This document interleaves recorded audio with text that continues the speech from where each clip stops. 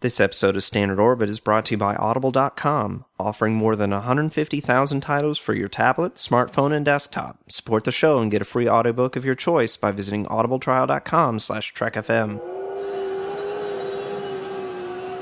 Hey everyone, I'm Rod Roddenberry, and you're listening to Trek FM.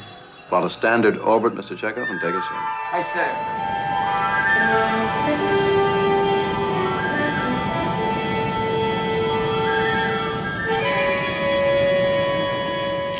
Obey. It is the word of Landru. Joy to you, friends. Welcome to Standard Orbit, Trek FM's dedicated show about the original Star Trek series. This is a show where we dive into the characters, concepts, cliches, and other things that don't start with C about the original series. My name is Drew, or Landru. I'm the TOS editor for Network. And with me today is my co-host Mike from Commentary Trek Stars. Hello. We're just really quick going to have a little intro before we get back to the commentary. It would have been a lot easier to say commentary. Commentary. Okay, maybe not. Never mind. You will lose this fight. All right. But before we get to it, we want to let you know that about the special promotion we're running. You can win great Star Trek prizes just for reviewing Standard Orbit and our other shows on iTunes or Stitcher. Each review gets you an entry in the drawing, and we'll give you full details at the end of the show. So, to start the second part of the commentary, you can fast forward to 1 hour, 2 minutes, and 48 seconds into the movie, just as Terrell is saying how Khan went wild on the Regular One scientists. And once you got that synced up around that point, then you can push play on your DVD or Blu-ray or Netflix on the count of start. Yeah. Or if you're using the Laserdisc, you can just flip it over to side 2. Did I cut it that well? No, you didn't, which kind of bothered me, honestly. But what can you do? Well, you could have told me where the break was. I was going to, and then you cut it too quickly, I guess, for me. It was my fault. I was even noting it while we were watching the movie, and I'm like, oh, right there, there's a good break. Sorry, my fault. Okay. Well, get ready to start your player in 3, 2, 1, start. I'd not noticed before until we watched it with the subtitles here, but Kirk, when he's calming Chekhov down, calls him Pav. That's a little personal thing I'd never noticed before. Yeah, he calls him. Right. He uses a shortened version of his name. He calls him Pavel in 4, also, doesn't he? I always like that when I always loved it actually when the characters called each other by their first name. When Scotty calls Kirk Jim in the original show. I think only once. I could be mistaken, but I think he only calls him that once. And it's a really great moment, where he's like, Jim, like you can't sacrifice yourself, I always thought that was great because, normally they're either using nicknames or last names, and it shows that the characters care about each other. And then to use a shortened version is kind of cool, Nobody calls McCoy Lenny. That makes me sad. It's also sort of like a thing. Like, I remember there was one time where, I was going to a comic book store, and I was just starting to get back into comics, and my friend who worked there, everyone always calls me Schindler. That's just the way it works, especially there, because there were 3 mics working there.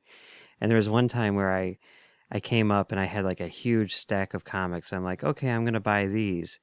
And he's like, you're buying all of these? And I'm like, yeah. And he's like, geez, Mike. And I'm like, what? And the fact that he said that name, Mike, I'm like, wow, maybe I should rethink how many comic books I'm buying. And, that happens here too, I think it was Into Darkness where at one point Scotty calls Kirk Jim, right? Mm-hmm.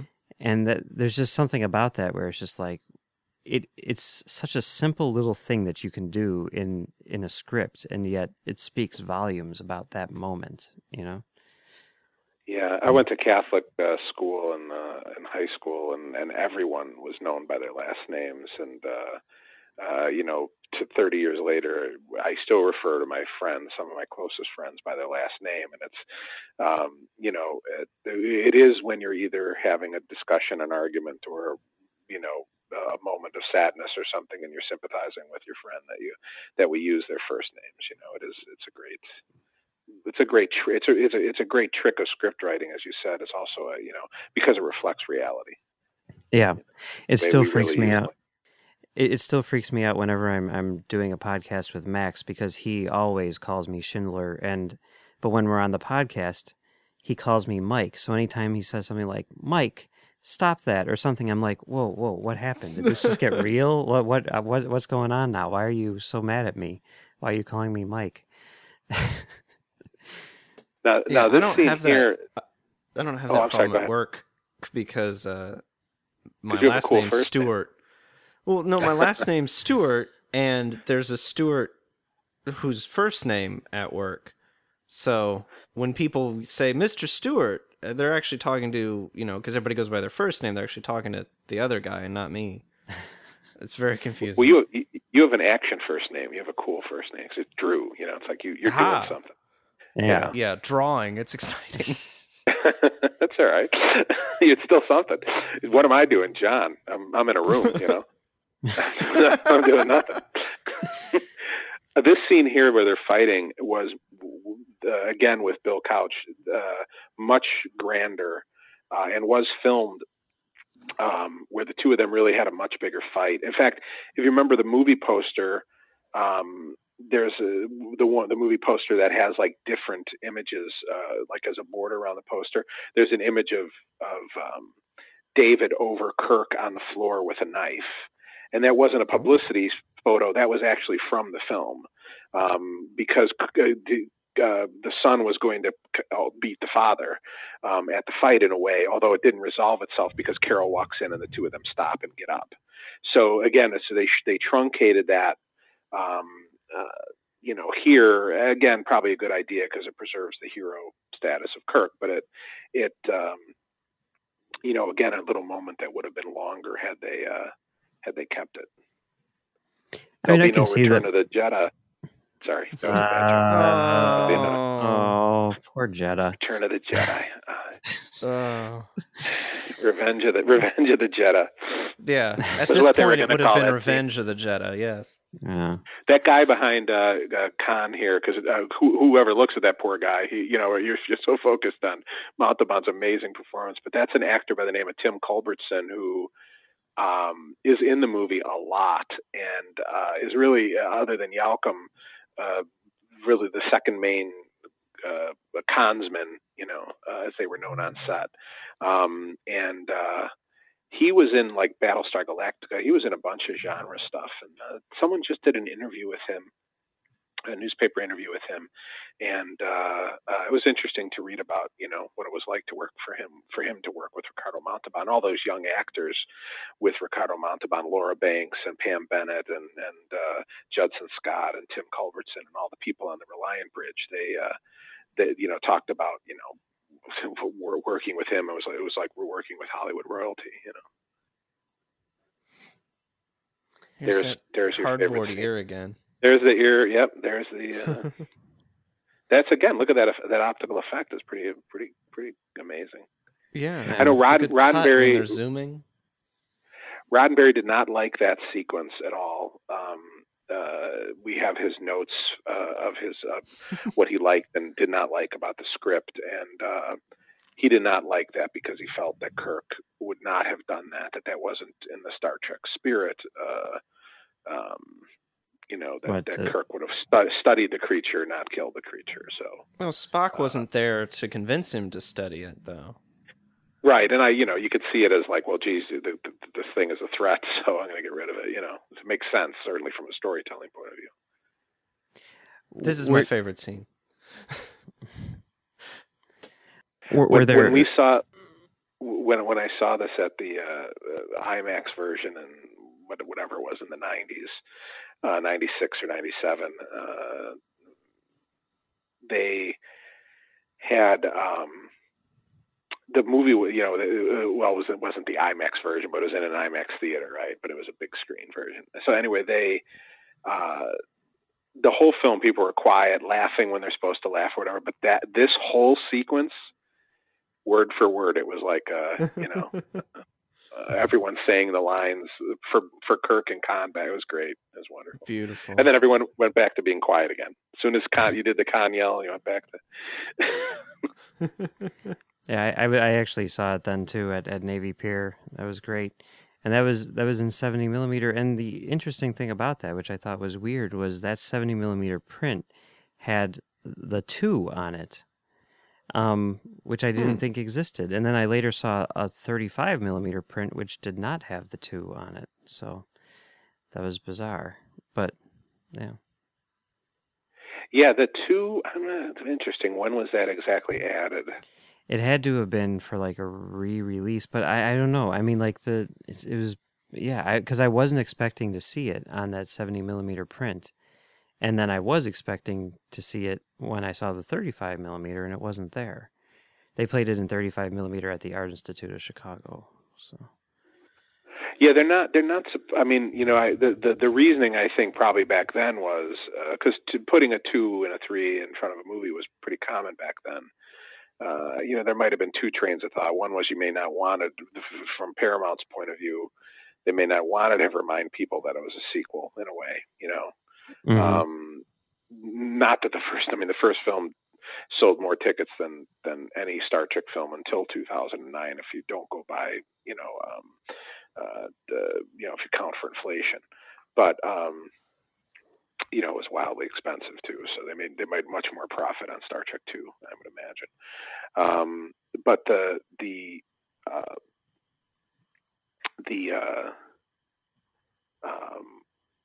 there was that idea, I think, that notion, and then maybe adding it after the fact was a result of, well, there was 3 and there was 4, and because was there going to be a Star Trek 3 at the time they were making this? Who could have imagined? I think they knew when they assembled it and looked at it, and that's why that ending was changed, because they realized there was going to be a 3. I think they knew that they had a film that would be maybe not as successful as it was, but they certainly had a film that they knew would be successful, and that there was a likelihood there was going to be a 3. But at the time they were filming this, could have been their thinking that this was it, anyway. I could be mistaken about this, but I believe the way the timeline works, from what I've heard, is that they were calling it Star Trek: The Wrath of Khan. That's what they put in the actual movie, and then at some point in the marketing, they decided to add the 2. So I think the 2 is in like a lot of the ads and stuff like that. I don't know if that's right or not, but that's what I heard. And then the 2 was added to the film for home video, I guess, and then later prints. But, I mean, I've never seen a poster or anything that didn't have the 2 on it. Yeah. Not that I can. Yeah, it could be a recall. marketing thing. Yeah, I mean, there are some posters. I think well, that's interesting. I'd have to look at my record album, and see if the album has the 2 or not. There were some things that didn't. Did the novel, when it first came out, have the 2? I don't think it did. Again, I can be wrong. What's really interesting to me that I just saw, which kind of blew my mind in a sense for whatever reason, when I pulled out the Blu-ray disc. Yep. The packaging and everything says 222, but when you open it up and you look at the disc itself, it just says Star Trek: The Wrath of Khan. And like all the other movies have the numerals there, but that one doesn't. Like, interesting.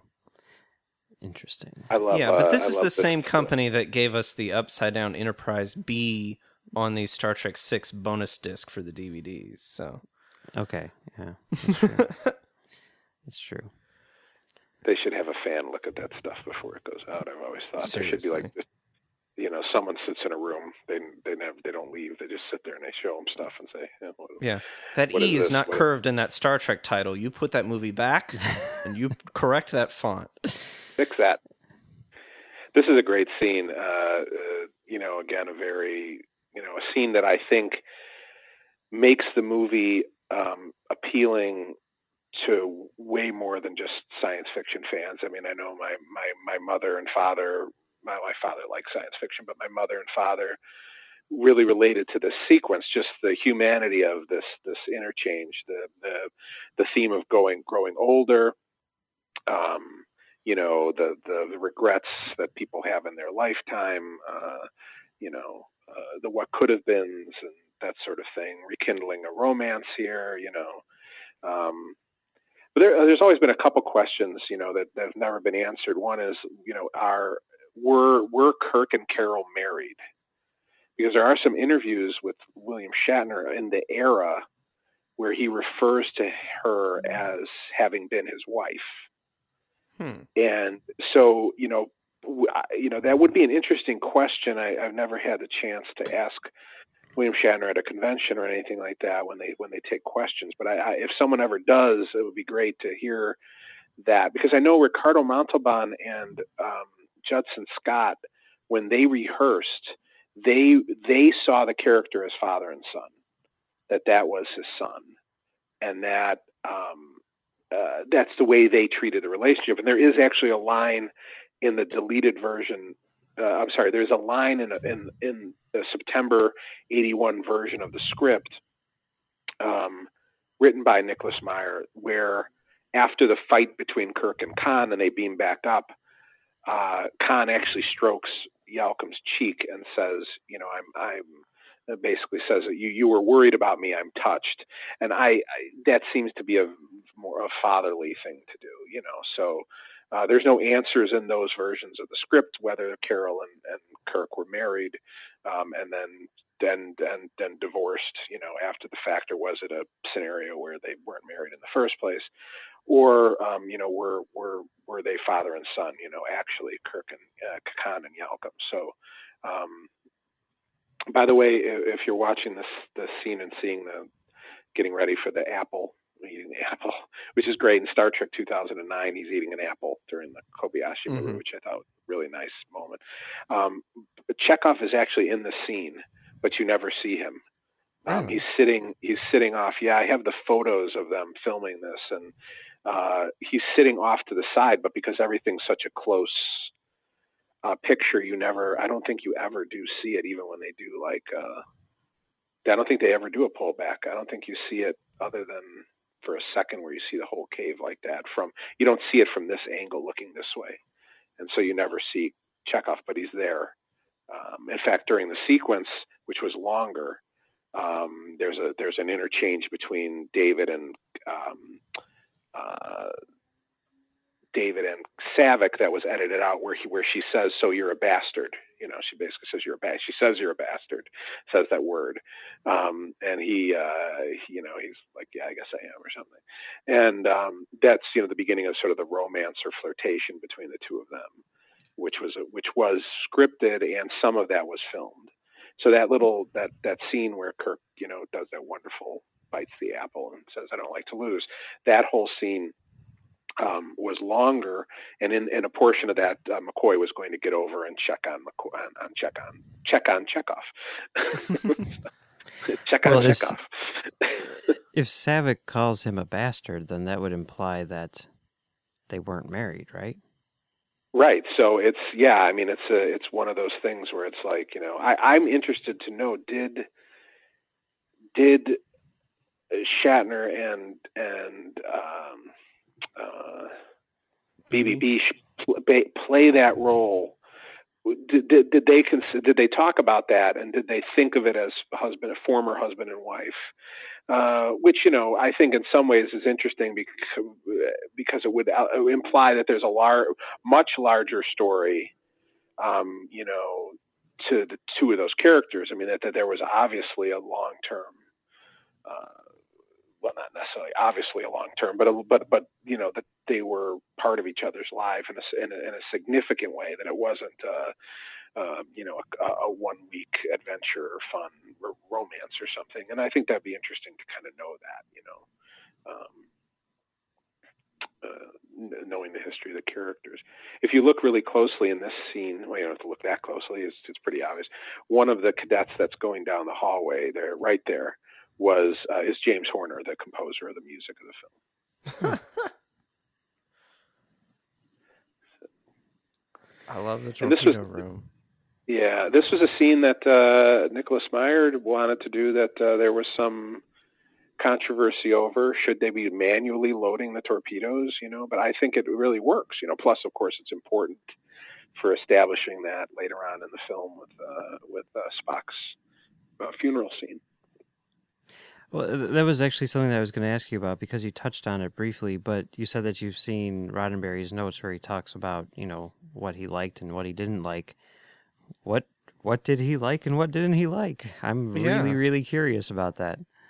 Well, one of the things I thought was fascinating was he was not a stickler for the kind of minutia that I think we as fans are sticklers for sometimes, where if the shields are down and you're not supposed to be able to do so, he was a storyteller, so he knew that sometimes the story needed you to sort of fudge the established universe a little bit, not egregiously or anything like that, but he would be like, there were things in there, little things where he'd be like, well, they don't use sir, that kind of stuff,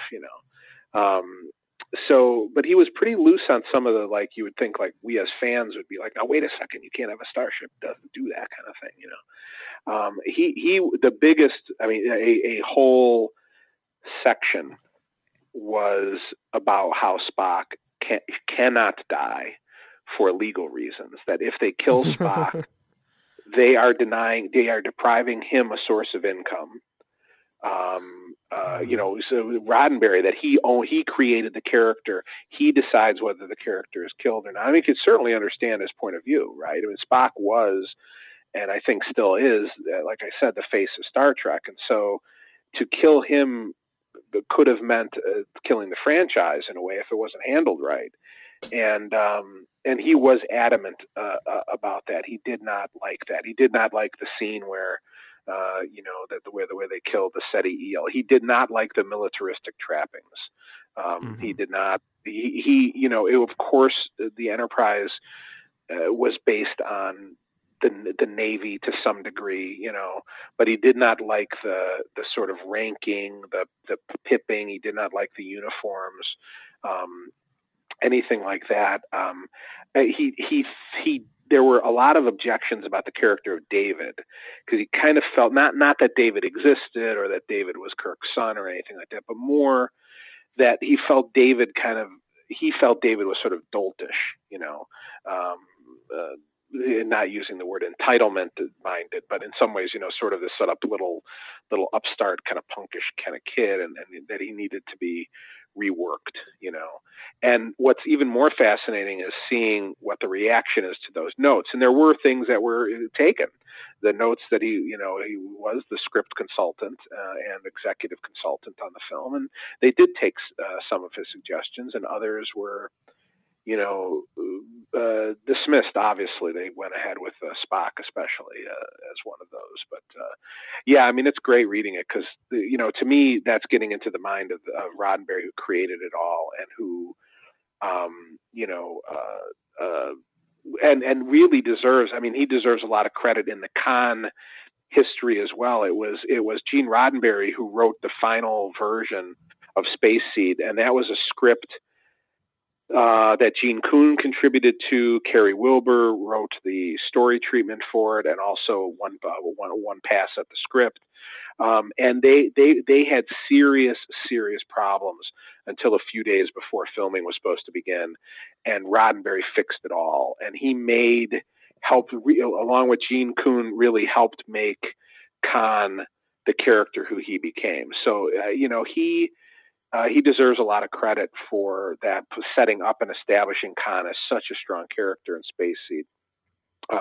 In addition, of course, to creating the whole universe of Star Trek, obviously, as well. Was there anything in those notes where Roddenberry was like, "That's really cool. I'm glad that this is in that movie"? Yeah, he did like that Kirk was using that. I think he doesn't come out and say it in terms of like, well, it didn't occur in the first film, but because it did. But I think he was happy with the fact that Kirk was an intellectual character, that he was using his mind and the technology and the science. There was a concern about the science too, and he praised the science.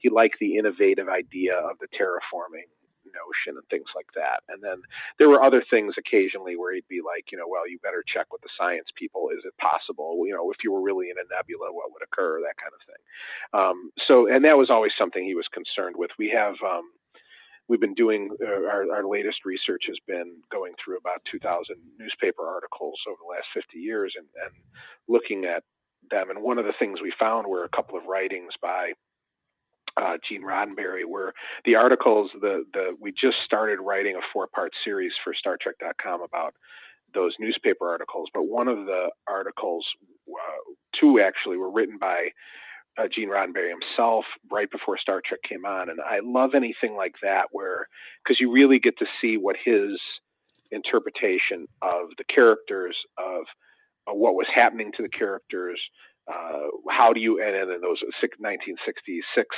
newspaper articles, how do you explain Star Trek to people? And that's coming directly from the creators. So, unfortunately, there isn't a lot. There wasn't enough done with him. You know what I mean? Because people weren't, the making of that type of, that world of interest in the making of something wasn't as big as it is today. And so I really wish there had been even more. I would have loved to have seen, Gene Roddenberry write the definitive making of Star Trek book. I mean, we come close with the making of Star Trek by Stephen Whitfield, who's, I think his real name is Stephen Poe. There wasn't enough. There weren't enough interviews, frankly, in my opinion. There weren't enough chances for Roddenberry to tell us what he thought about things. And of course, he kept relatively quiet publicly about the Star Trek films after him because,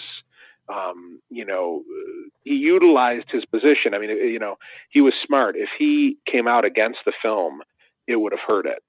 So they had to kind of listen to some of his suggestions, but he was wise enough to know that they weren't going to listen to all of them, and that you fight the big battles and not the small stuff. So, do you know, was he general? Oh, go ahead.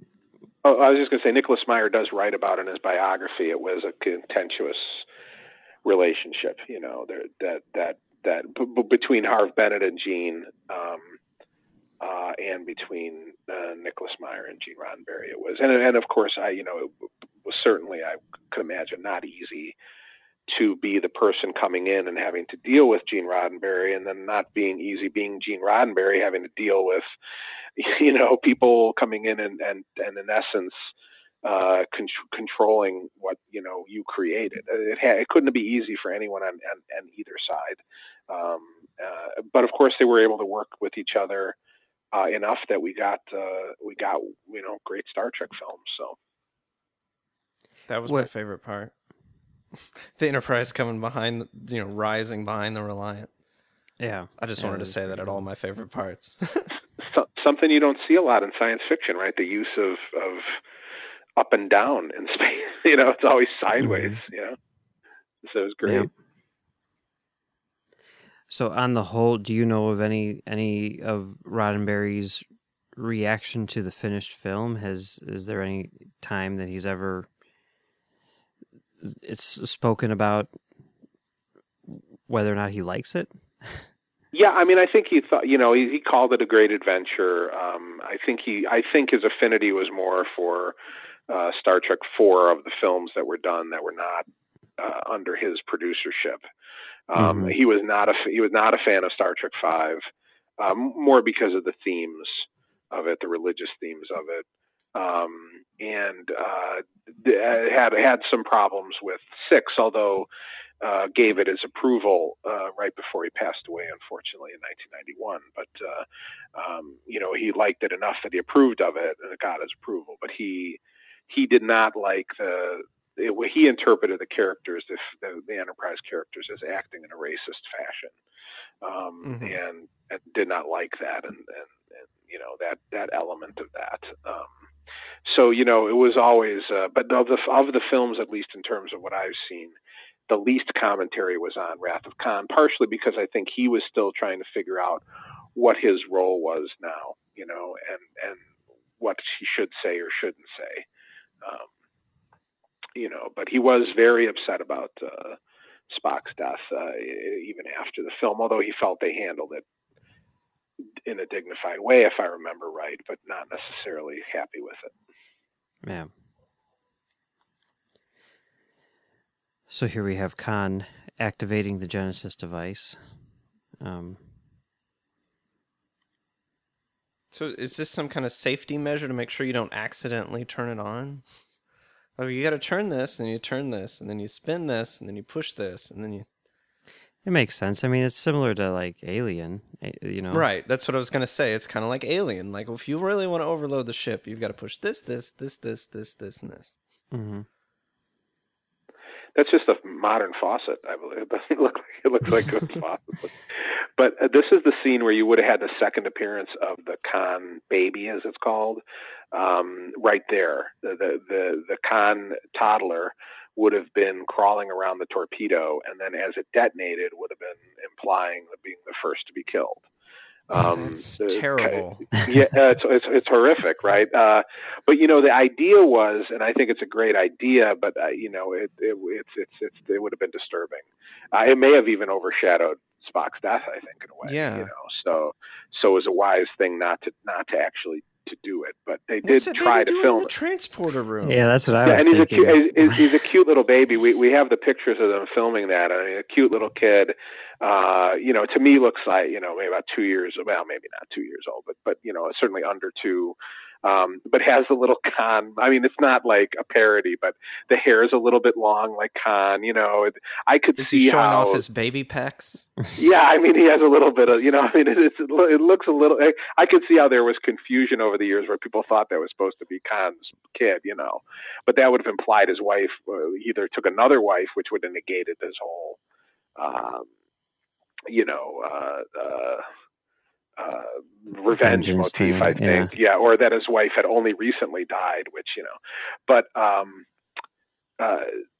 they tried filming it. The baby, it's funny that the little kid is crying when looking at the torpedo. So I think there was a problem with that, just the kid in reality being scared of it. But I think the idea of it was to show that Khan's, and we had asked Mr. Meyer about this too, and he had told us that the idea was to show that Khan's people were trying to survive, that they could continue, and that the Khan really betrayed his people because he put his own vengeance above his people's future. His people did have a future, and he lost that for them. Whereas Spock here is sacrificing himself so that his comrades could have a future. I mean, you get that, you know, but but according to Mr. Matt, it just didn't work. That didn't come across. And so that was taken out, and you know, again, wisely so, because we'd still be, I think, we'd all be in shock still, you know. But so here we have Spock's death scene. It still works. Still works really well. That's another great, like, just that device, that technology, like Drew was saying earlier. I mean, what is that? You know what I mean? Like, what but who cares? Is it? I mean, he just has to turn something inside this thing that shoots radiation. I don't understand. Yeah, and you know, and it's so great because we didn't need to understand it. You know, like it did, and what it does, of course, you get just visually a similarity between the Genesis torpedoes countdown and it's growing and it's light and Spock in the light. You know, I mean, there's so much really cool stuff here. You know, it also seems symbolism in the film. It also seems like a doable task. You know, I mean, like whenever I watch Into Darkness, and you know, Kirk is doing basically the same thing, I'm always like, there is no way that thing is moving for him, you know? How is this going to work, Kirk? You know? Right. Whereas here I'm like, okay, he can do this. It's just going to kill him. I think it shows also the power of the music, too. I think what makes it palatable and Into Darkness is the music, which is really beautiful when he's sacrificing himself. And then, interestingly, a little bit more...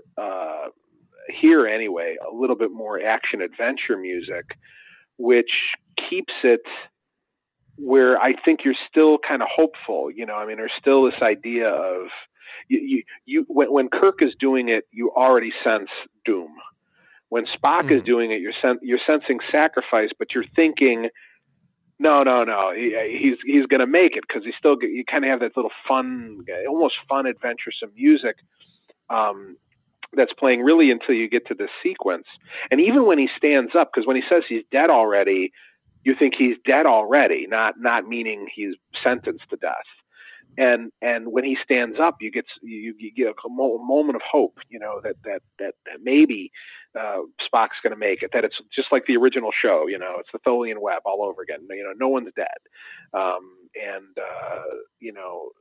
I prefer this because it plays with you more. It doesn't telegraph as much. It's still trying to get you to see things, to trick you in a way, so that you're seeing something you're not seeing. How many times in the original series is like, oh, Spock's blind. Oh wait, he's Vulcan. We could fix that. And he's got 8 eyelids. Oh no, he's got this alien on that's going to take over his mind. Nope, he's Vulcan. And there's just all kinds of. There's precedent for maybe Vulcans are immune to certain types of radiation. I don't know. Maybe we have some of Khan's blood. Oh yeah. No, but anyway, just a couple things there. Yeah, the music in this is really good. It's so good, in fact, that James Horner used it for every other movie that he ever worked on. But I will say that I do like the way that the music in Into Darkness plays in this scene, because to me, like, while this one is sort of like keeping up the idea of it being like an adventure and hope and sort of like an action beat in a sense, in that one, I feel like it plays counter to what's on screen. Whereas like there's action on screen, but the music has sort of reached a level of transcendence where it's just sort of like accepted Kirk's fate. And is just sort of like building to this crescendo of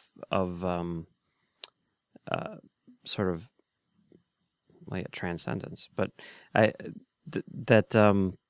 it works very well in a completely different way. Also, the scene that we just saw that shot just a second ago with Spock on the ground, kneeling on the ground, and in some magazine somewhere, I don't even know where it came from, but there was a publicity still, I'm assuming, of that shot, essentially, where the camera was really low to the ground and you just see Spock, sitting on the ground, kneeling on the ground with his back to the camera. And it's just such a beautiful image, which captures this entire scene. And I liked it so much that I cut it out and I hung it up on the wall at work, where it stayed for like 10 years. So I'd always see that image and I'm like, I wish that was in the movie, because it is such a beautiful photograph, but and it sums up the entire scene in just that one image. It's great. Yeah, the set, I could be wrong, so don't quote me on this. I believe the set photographer was a man by the name of Bruce Beamer, and he did, the photography while they were filming different scenes, and all of his footage was black and white, and at least most of it was black and white, and it's always beautiful, I think. Was that a black and white picture, or was that a No, color? It was color, yeah. Okay, that's interesting. Yeah, they did do a few color things, and it's the beautiful photography. His work has been so helpful with our work, trying to look at the making of the film. It's really his pictures that we're looking at. This is great in terms of the acting. I mean,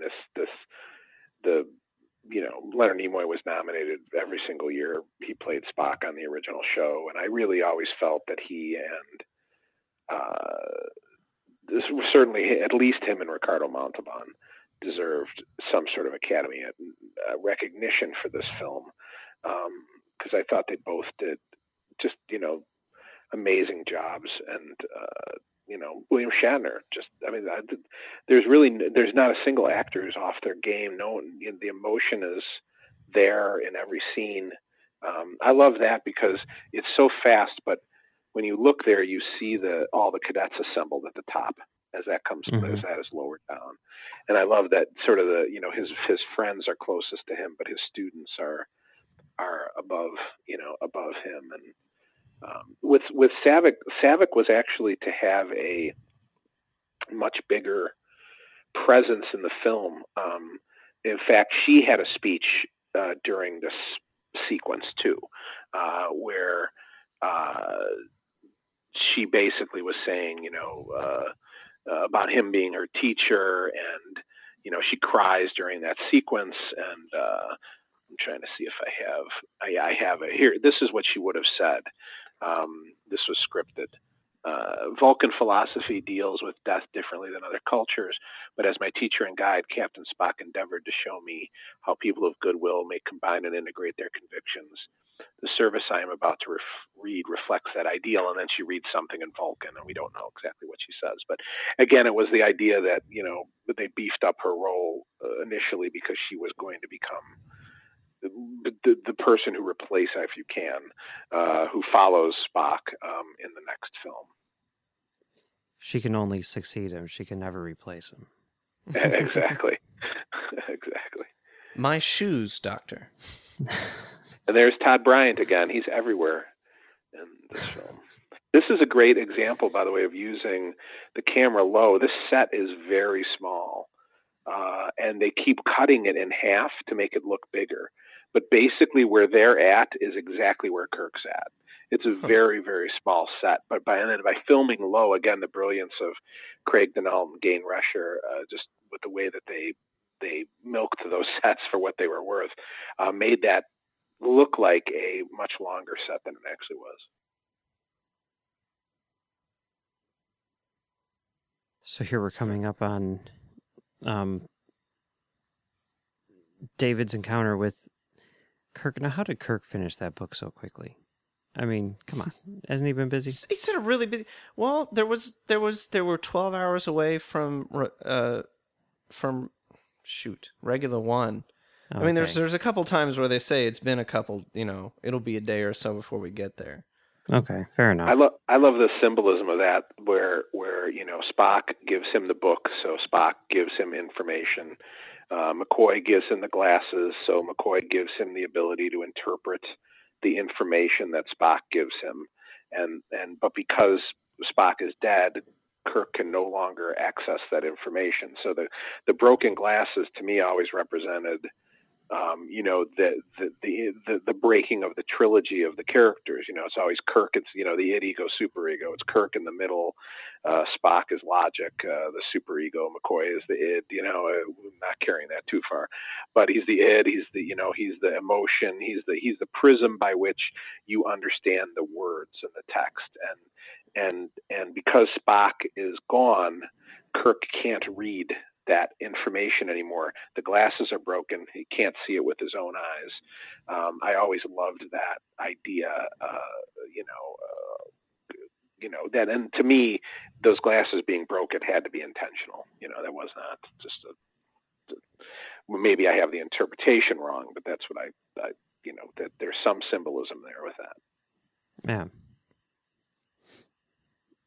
Makes sense. He's a good actor too, Merritt Buttrick. He, so many people are gone who made this film. It's behind and in front of the camera.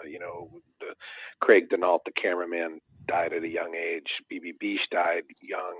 We lost Paul Winfield a few years ago. Of course, Ricardo Montalban has gone 5 years now. Merritt Buttrick passed away. We've lost, of course, DeForest Kelley and James Doohan, and just. It's the normal passage of time, but it's sad because there are so many questions about the making of this film, and so many people you can't ask anymore, because I never felt this film got the making of attention it deserved. It deserves a big giant coffee table book like the Star Wars films do. I think it's that important, and I think it's that good. And dare I say, I enjoy it more, frankly, than any other Star Trek film for sure. But I love them all. The Star Trek is like pizza, right? There's no bad pizza. There's no bad Star Trek. But there are some that taste. Obviously, a little you better. haven't had Papa John's, but Whoa. No, wait a minute. Obviously not a sponsor of your show. Well, they were going to be. Jeez. Well, there you go. For lunch. I guess they'll have to stick with Peyton Manning. Oh well, sucks to be them. But yeah, here's the whole scene where, I mean, in this movie, a lot about this movie is about, these characters getting older and everything like that. And I had an interesting little encounter yesterday where when I was at work, I just had this movie playing in the background, just to kind of get a feel for it or whatever. Wasn't really watching it or whatever. And my coworker was coming in and out of the room, and he's 10 years younger than me and not a big Star Trek fan at all. He's seen the new movies, and that's it. And he looks at it, and he's like, "That's William Shatner?" And I said, "Yeah." And he says, "Wow, he looks so young." Wow. And I'm like, okay, now I feel old. Now I know what Kirk feels like in Star Trek 2. Thanks, dude. They had a line in the in that scene where McCoy gives Kirk a birthday present. That was it. They did film a longer version. We have the pictures of that where Kirk has to be taught how to use the glasses, which is really a cute scene. McCoy's like, "No, you look down this way," and it's in fact, if you watch that scene real carefully, there is a tiny bit of an odd edit when they go from the 2 shot of them to Kirk, and then they go back to a 2 shot and the glasses are down, and that's because they edited out the scene where he taught, that. But there was also a line in there where Kirk says, how, rhetorically, how the, I think he says, "How the hell old are you anyway?" And Kirk says, "I'm 49." So they were going to establish his age in the film, but that was taken out as well. So, but yeah, 49, I'm, that's not old. It was old when I saw the film in 1982, but it's not old now. So we just saw the little sequence which was added to make way for Star Trek 3, and I know that Meyer, at least initially, wasn't very happy with it. Now he doesn't really care, but right? But I mean, it's kind of like every time I see it now, I'm like, oh, it's too bad that's there. I can see why he'd be upset, because it's kind of like we spend this whole movie leading up to this thing, and then we kill him, and then we're going to end it, like 2 minutes later with, "Oh, but wait, maybe he's not dead. Hey," It's annoying. Same with I mean, that scene. had to be, I could see that being, especially as the script writer and the director, that had to be hard, a heart-wrenching addition, because they really did treat Spock's death with a great deal of dignity. It had a purpose to it. It was, brilliantly acted, excellently directed. The music was beautiful. I mean, it was wonderful. And, and is it a cheat in a way to make you feel happy when you leave? I mean, that being said, I think he realizes that it would be difficult and maybe even wrong to do Star Trek without Spock, and so as the original show, and so I think he came to terms with that. I think,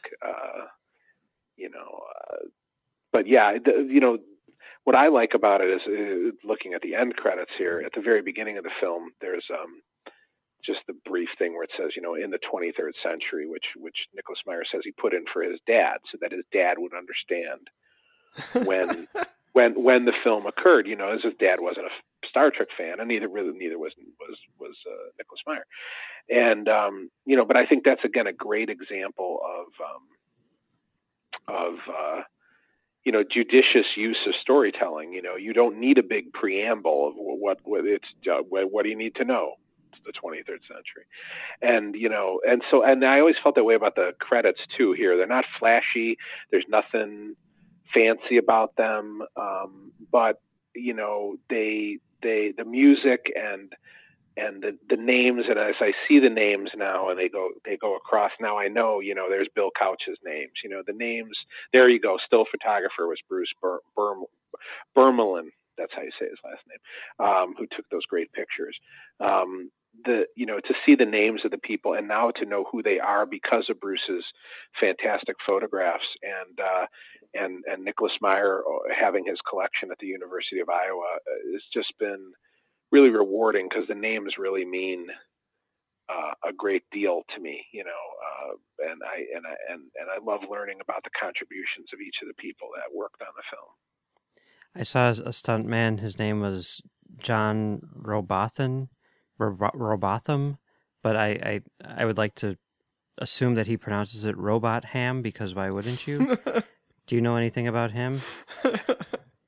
Yeah, he was part of the team with Bill Couch, and there was a whole group of the performers. Steve Blaylock was another one. Steve Blaylock was mostly, he was an actor too. He was actually in Star Trek 3 when Morrow was walking around saying he's going to decommission the Enterprise. He's one of the cadets that's right there prominently. But Steve Blaylock was Leonard Nimoy's stand-in and stunt double. There was actually Bill Couch Jr. and Bill Couch Sr. There was a really great team of people. He was one of that team of men and women who did a great job with the stunts. Because really, when you think about it, there are an awful lot of them in this film, especially during the fight sequences between the Enterprise and the Reliant. There's quite a bit of stunt work, and also the Kobayashi Maru sequence. There was just a thing, Peter Amundsen, if I'm not mistaken, he was. Well, they listed him as an effects editor, right? But he's gone on to actually become like a big editor. He cut Pacific Rim and Shoot 'Em Up and Hellboy. He's Guillermo del Toro's editor now. So, yeah, that's kind of cool. Yeah, you see Ken Ralston's name from ILM in here. I mean, all these people who went on to do amazing work in other films. Got their start, or at least cut some of their teeth anyway on this film. The only thing that I can think of, though, while watching these credits, especially the one that says filmed in Panavision, is that for the Laserdisc, in order to make the credits bigger, they took off the anamorphic lens and then made it 4:3 so that they're all squished together but larger. That bothers me. What can you do? One of my favorite pictures from the collection is Nicholas Meyer standing next to the camera, the camera, the big one. Yeah, that's cool. It's a beautiful picture. Those are always good pictures. Yeah. Yep. I imagine it's better than the obviously staged one from Motion Picture where Robert Wise is like pointing and like, we're making a movie. Over there. Point the camera over there. There you just had the ultimate trivia question of all time. What Motion Picture Association of America number is Star Trek 2? Right? I didn't even know they had numbers until I just noticed that. I'm like, wow. 26694. That will stump anybody. You can and I only know that because I just saw it right now. Oh, okay, good. It's not like we should expect this at like Star Trek Vegas during the trivia contest. No, I don't think anyone's going to think of that one. Well, Mike, you have to make that happen. Yeah. Well, that was Wrath of Khan. Yeah. Thank you so much for joining us. We really appreciate it. Yes, thank you. It was enlightening.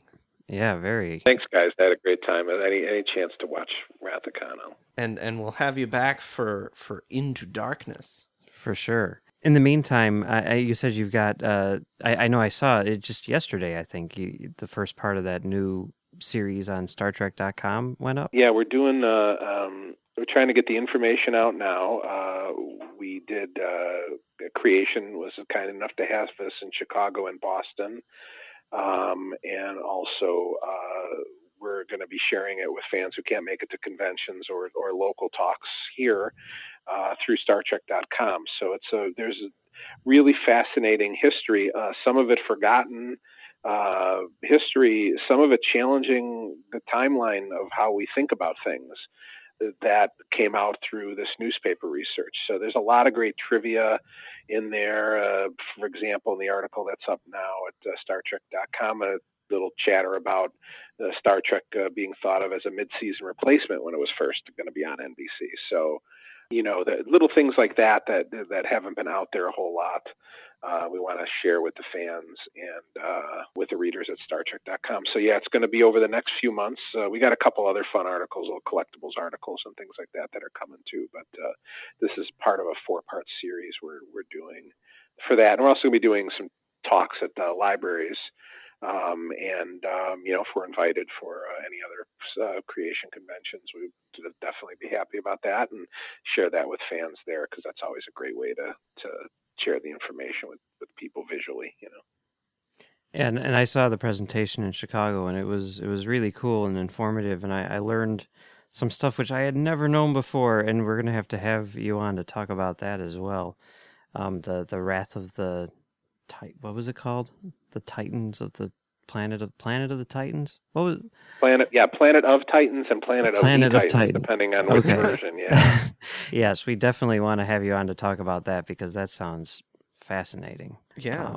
But Star Trek really needs some really good historical work. I know some people are have been doing that for years. Larry Nemesek is one of them, of course, and Richard Arnold, and there's so much history there, and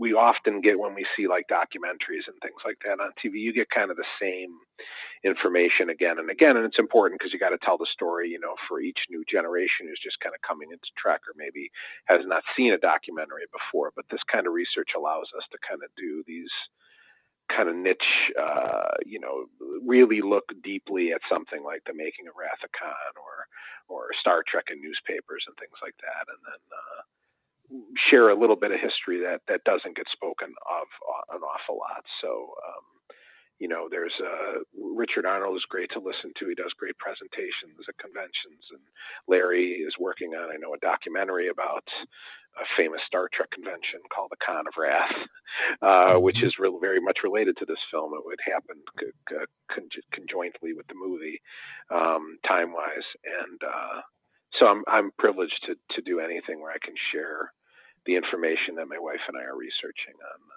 that. And if I could plug one thing, we're going to be doing a talk in October at the Cook Memorial Library. If people just go online and search the Cook Memorial Library and then look at their events, they'll see it. It's free, but it's a look at the life of Ricardo Montalban.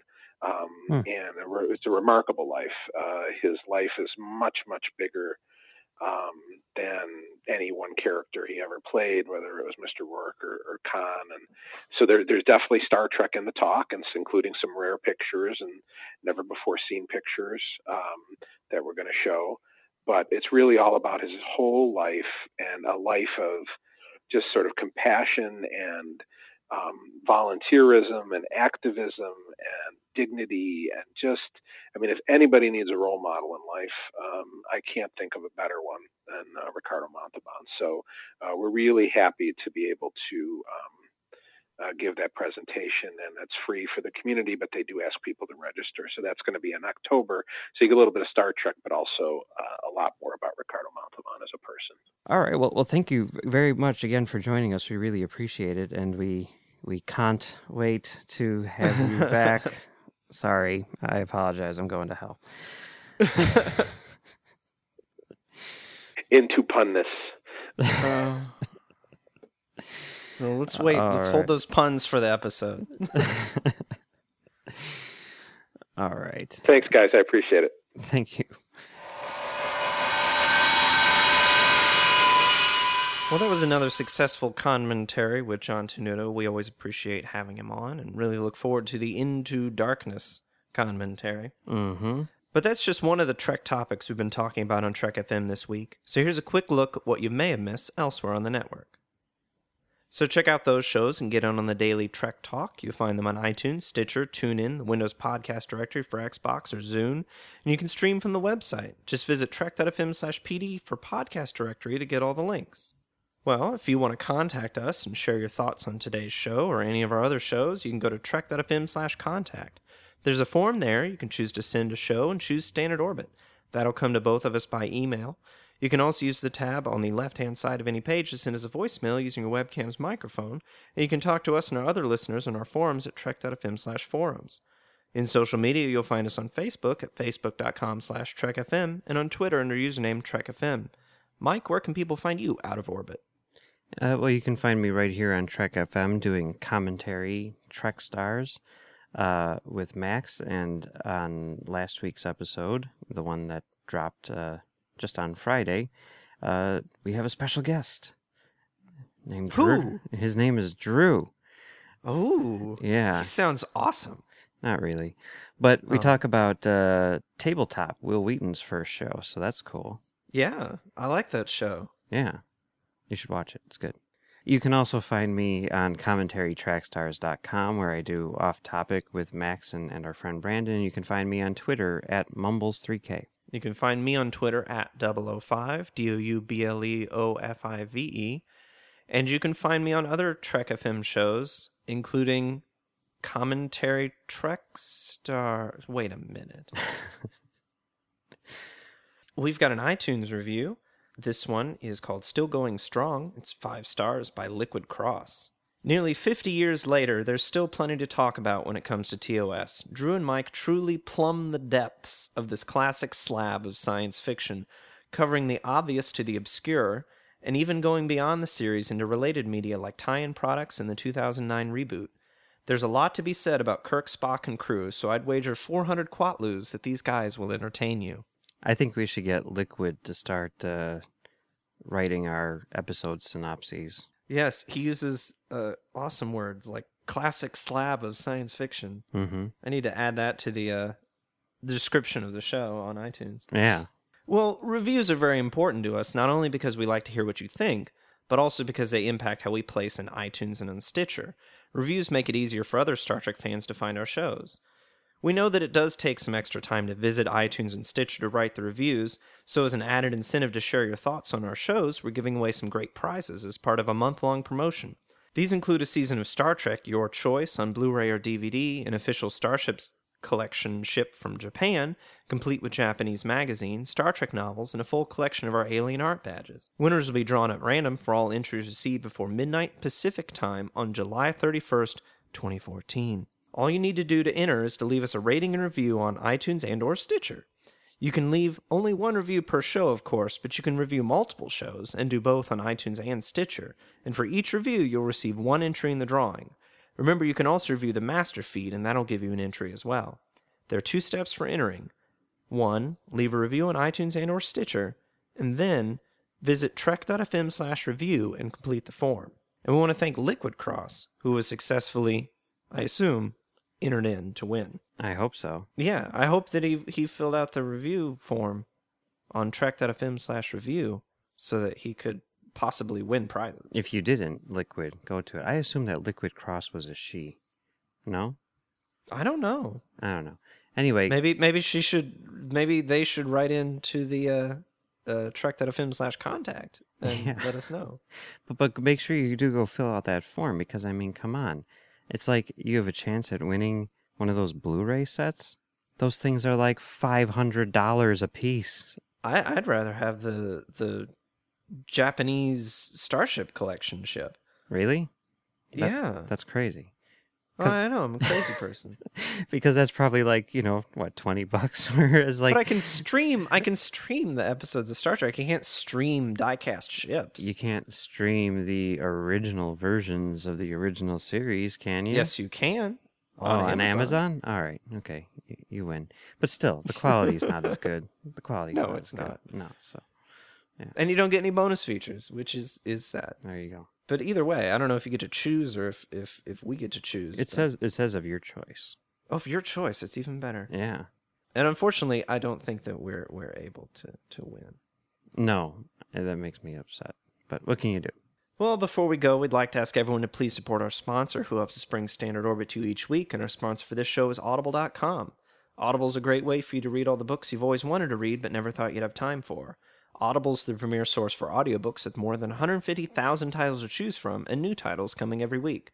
From classics to current bestsellers and even some of the most famous Star Trek books like Prime Directive, Federation, and Spock's World, Audible has something for everyone. Mike, do you have something for everyone? Yeah, I have the second part of the Eugenics Wars series, We talked about part 1 last week, and this week there's Star Trek, The Eugenics Wars, The Rise and Fall of Khan Noonien Singh, Volume 2, which was also written by Greg Cox. This one is narrated by René Auberjonois. Oh my gracious. Yeah, he's the guy from Eyes of Laura Mars. He was also the guy who did the voice of the French chef in Little Mermaid. Right, exactly, right. Wow. And he's done some TV too, like Boston Legal. Anyway, wow. He's all over the place. The synopsis on Audible says, many unanswered questions remain about the terrible eugenics wars that raged on Earth during the 1990s, an apocalyptic conflict that brought civilization to the brink of a new dark age. Centuries later, as Captain James T. Kirk and the crew of the Starship Enterprise are forced to defend a colony of genetically enhanced humans against Klingon aggression and sabotage, Kirk must probe deeper into the past and into the glory days of one of the greatest adversaries he has ever faced. And you can get this book for free on Audible since you listen to Standard Orbit. That's right. As a Trek FM listener, you can get a free audiobook of your choice along with a 30-day trial just to see how great Audible is. So give it a try today, catch up on all those classic Star Trek books you've yet to read, and that latest novel from your favorite author as well. Just go to audibletrial.com/trekfm and sign up today. Again, that's audibletrial.com/trekfm, and we thank Audible for supporting Standard Orbit and Trek FM. So everybody, thanks for listening. Have a good week and keep on trekking. It is the will of Landry. Mr. Chekhov, take us out of orbit ahead, warp factor 1. Hi, sir.